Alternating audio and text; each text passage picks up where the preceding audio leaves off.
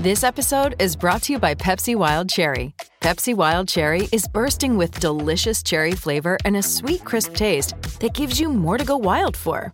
Getting wild may look different these days, but whether it's opting for a solo Friday binge watch or a big night out, everyone can indulge in their wild side with Pepsi Wild Cherry. Also available in Zero Sugar. So grab a Pepsi Wild Cherry and get wild. 630 CHED Inside Sports with Reed Wilkins. Weekdays at 6 on 630 CHED.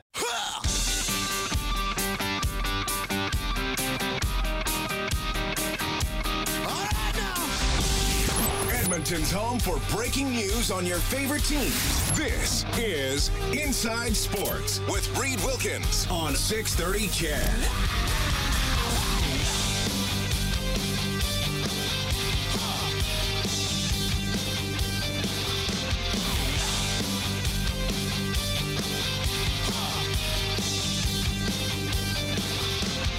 Okay, thanks a lot for tuning in tonight.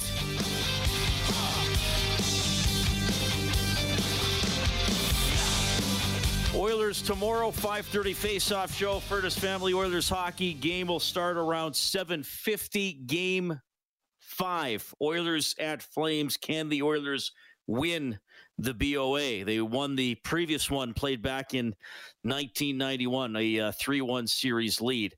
NHL action tonight. And it is Colorado leading 2-0 on the St. Louis Blues. That is after the first period, as Colorado will try to win that series. Good chat with Craig McTavish. He speaks very highly of Mike Smith and said, yeah, he let in that long-range goal, but as McT said, he's playing with house money in his mind. He's made a lot of big saves, and you knew he was going to bounce back from that one.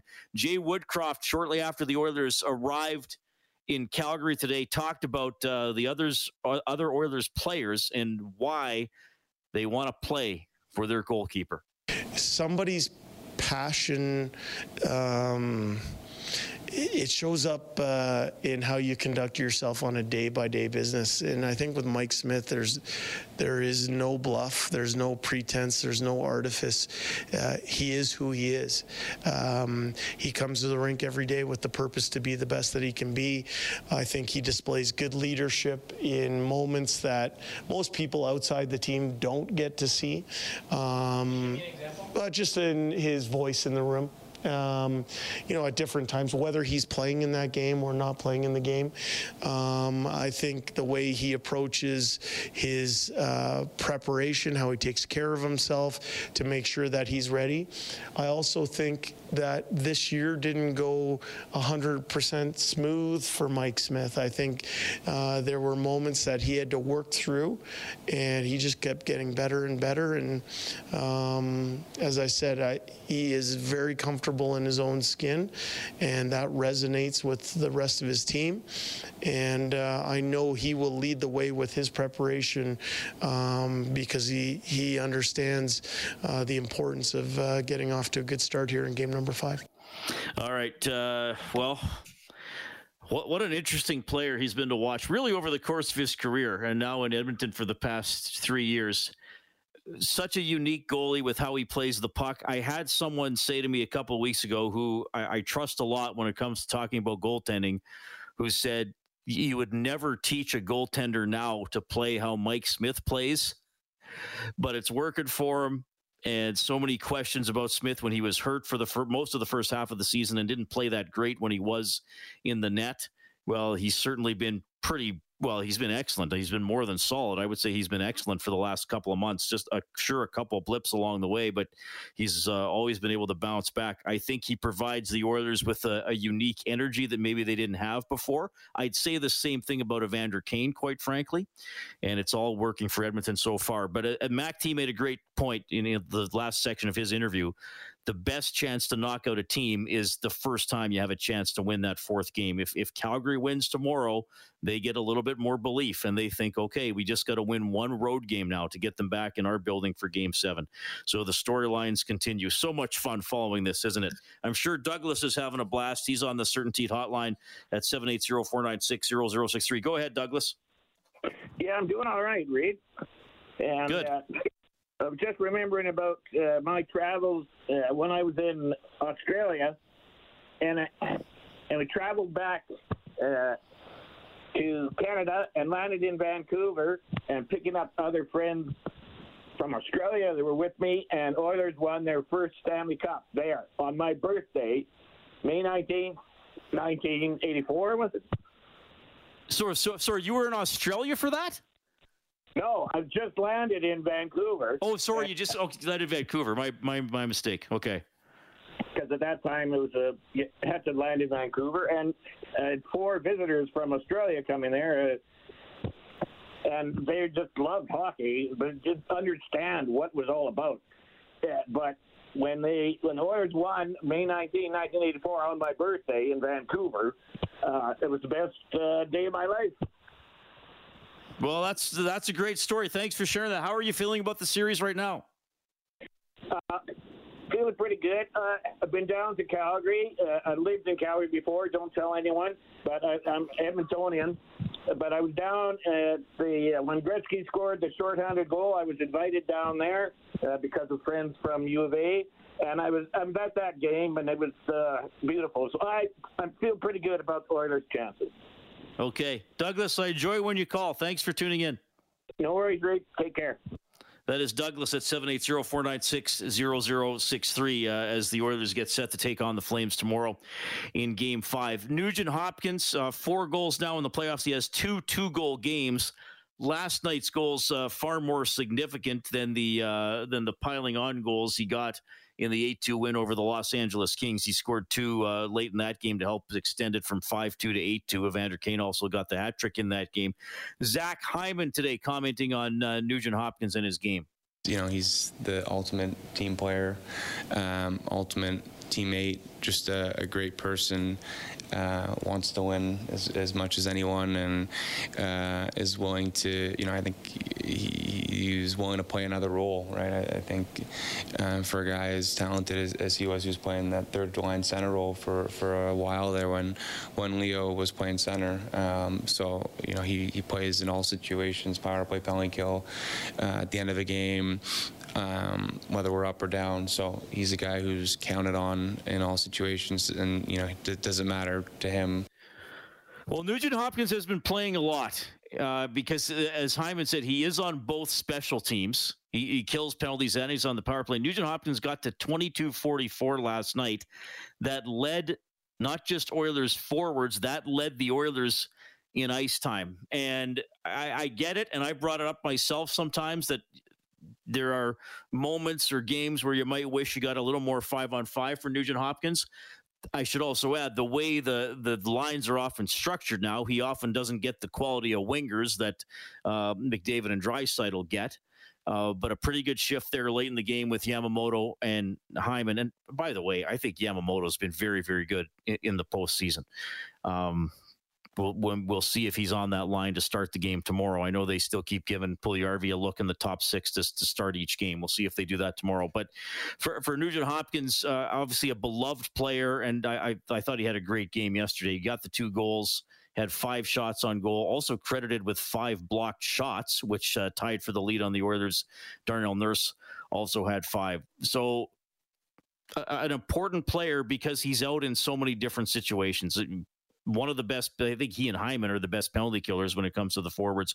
And on the power play, good passer, good vision, doesn't shoot a lot on the power play now. I mean, they are clearly working it over to Draisaitl. McDavid took the shot last night that led to Hyman getting the rebound. But I think everybody was happy for Nugent Hopkins last night. Big moment for him to get that game winner as the Oilers pulled out the 5-3 victory. Now, of course, the Oilers got to try and finish it off. Here's Hyman on what the Oilers expect from the Flames tomorrow night. Any team that's got their back against the wall, that's facing an elimination game, it's hard to beat a team and knock them out. So I think we're expecting, their best version, right? I think that's to be expected, and that's what we're preparing for. And again, I thought that was a pretty good game by Calgary. They fell behind on the gaff by Markstrom. They gave up a shorthanded goal, and Mac T referenced it. They were really strong in the last 5 minutes of the first period. I mean, they had the Oilers hemmed in for a couple of minutes until they got the puck out, and then the Oilers kind of got a bounce. The Kane shot changes direction off a stick and fools Markstrom. The Flames were good. I mean, the Flames had a good game, and I would expect more of the same tomorrow night. I thought Lindholm played really, really well. I thought that was Backlund's best game of the series. I know Rob mentioned that probably Tkachuk has been a little quieter than you might expect since game one. That's probably fair, but we know that he's an excellent player. And Chris Tanev is out there. I think, I know I'm not talking to a Calgary Flames fan base here, but I think you got to admire that he's out there gutting it out like some of the guys on the Oilers as well. I think that if this was a regular season game, you wouldn't have seen Chris Tanev return to the lineup last night. All right, we'll hear a little bit more from Woodcroft, from Hyman, and from Derek Ryan. I got time to hear from you as well. 780-496-0063 is the hotline. Power. Hey, it's Kaylee Cuoco for Priceline. Ready to go to your happy place for a happy price? Well, why didn't you say so? Just download the Priceline app right now and save up to 60% on hotels. So whether it's Cousin Kevin's Kazoo Concert in Kansas City, go Kevin, or Becky's Bachelorette Bash in Bermuda, you never have to miss a trip ever again. So download the Priceline app today. Your savings are waiting. Go to your happy place for a happy price. Go to your happy price, Priceline. By CertainTeed, the pro's choice for roofing, siding, drywall, insulation, and ceiling system. CertainTeed, pro all the way. It's Inside Sports on Chet.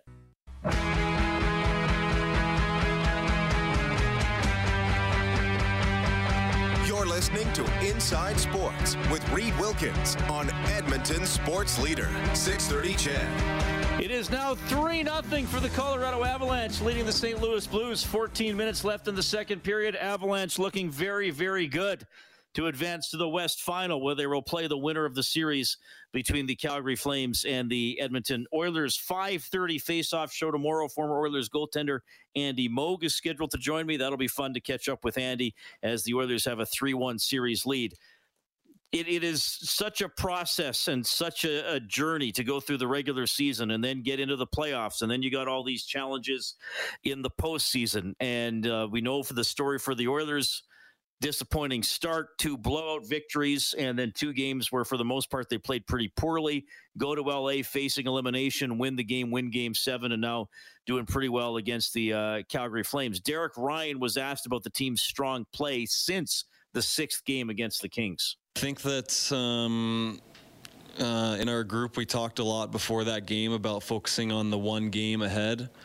I think maybe you can look at that game specifically because LA had a push and they'd won a couple games in a row, and that happens in the playoffs. The other team's going to have good moments in a game. They're going to have a good couple games maybe, and LA was a great team. They played really hard and they were a tough battle. So I think it's easy to look at that game and say it's a turning point, but I also think that it's just the ups and downs of playoffs and being able to turn it at that point into a spot where, okay, we just need to play one good game. And that's basically how playoffs work. No matter we're down 3-2 in that series or now we're up 3-1, we need to play one good game. As Derek Ryan, of course, going up against his former team, the Calgary Flames, tomorrow night. Ryan was also asked about, this is the latest audio today. The Oilers spoke this afternoon after arriving in Calgary. He was asked about Rasmus Andersson's long-range tying goal and then the Oilers' response. I was on the bench, as stunned as everybody, but playoffs, that kind of stuff happens, the ups and downs, the momentum, and I think that our group did a really good job of just resetting and saying, okay, we came out, we were playing a really structured and detailed third period. We didn't get a bounce. Now what are we going to do? Are we just going to sit back and hope we win, or are we going to go out and play the game we know we need to play to get another one? And really proud of our group for being able to do that. I was trying to think last night about long-range goals that I've seen. Kelly Hrudey talked about giving one up in the second year of his career. Probably every goaltender has a horror story at some point in his career that he gave up a goal from center ice or even inside the other team's end. Like last night, I think the longest one I'd ever seen in person before, and don't ask me how I remember this, because we got a live band, Kellen? That's nice. Tell them they're early. Yes, they're way too early. it was when I was covering the AJHL, and I think it was the first year the full year I covered the league. So it would have been 2000, 2001. And I believe, now look, I have no video or box score that I'm going off. So I'm doing this purely off memory. I believe it was a game between the Lloydminster Blazers and the Camrose Kodiaks. And this would have been before, obviously, the Blazers changed their name to the Bobcats.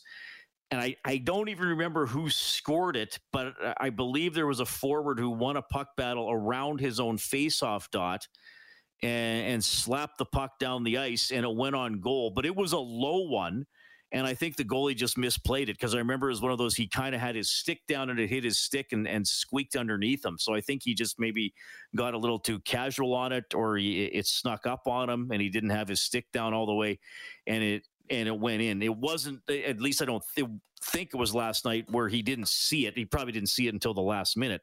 The funny thing about last night's goal was Smith didn't even see that until it went by him. And I watched the replays of it, and that there is that angle from behind the Edmonton net, and it goes high in the air. And there looked like there was a point where kind of two players were crisscrossing, and there was a small sort of crevice between them, and it went right between. So I suppose that all played a factor in Smith having a trouble picking it up, but definitely one of the weirdest goals I've ever seen in person. I mean, now with all these countdown shows and blooper of the week and YouTube and everything, you can find tons of goals to say that you saw it. But in terms of seeing a goal from that far out in person, it's the longest one I've seen on a goalie covering an NHL game for sure. We got Martin on the CertainTeed hotline. Martin, thanks for calling. Go ahead. You want to talk about funny goals? Sure. Try this one out for size. 1989. The final between the Oilers and the Bruins. They had a power play, and they had the guy dead to right, and I don't know who it was at the time, but I think it was Klima, split the defense, walked right in, and he tucked it right under the bar. Oh, the 1990 finals. Is that what you're going back to? Mm-hmm. Okay, cool. Well, Klima, thanks for the call, Martin. I don't. The goal that stands out for me for Peter Klima is the triple overtime goal off the drop pass from Yari Curry, which was pretty incredible. Scored on Andy Moog, who I just mentioned is scheduled to join me on the Face-Off show tomorrow. That I don't remember the exact Klima one that Martin is talking about, but certainly magnitude of goals. You'd have Klima's triple overtime goal against the Bruins as one of the biggest goals in Oilers history for sure. That one was from inside the blue line. Yeah, I was saying to Rob last night, I think in '94 the Rangers were not really challenged in the first two rounds, but I think Mike Richter gave up a long range goal possibly to Kevin Hatcher in their second round series win over the Capitals. I think it was one of those long ones that went along the ice and then kind of squeaked underneath them. So that's one I've seen in the NHL.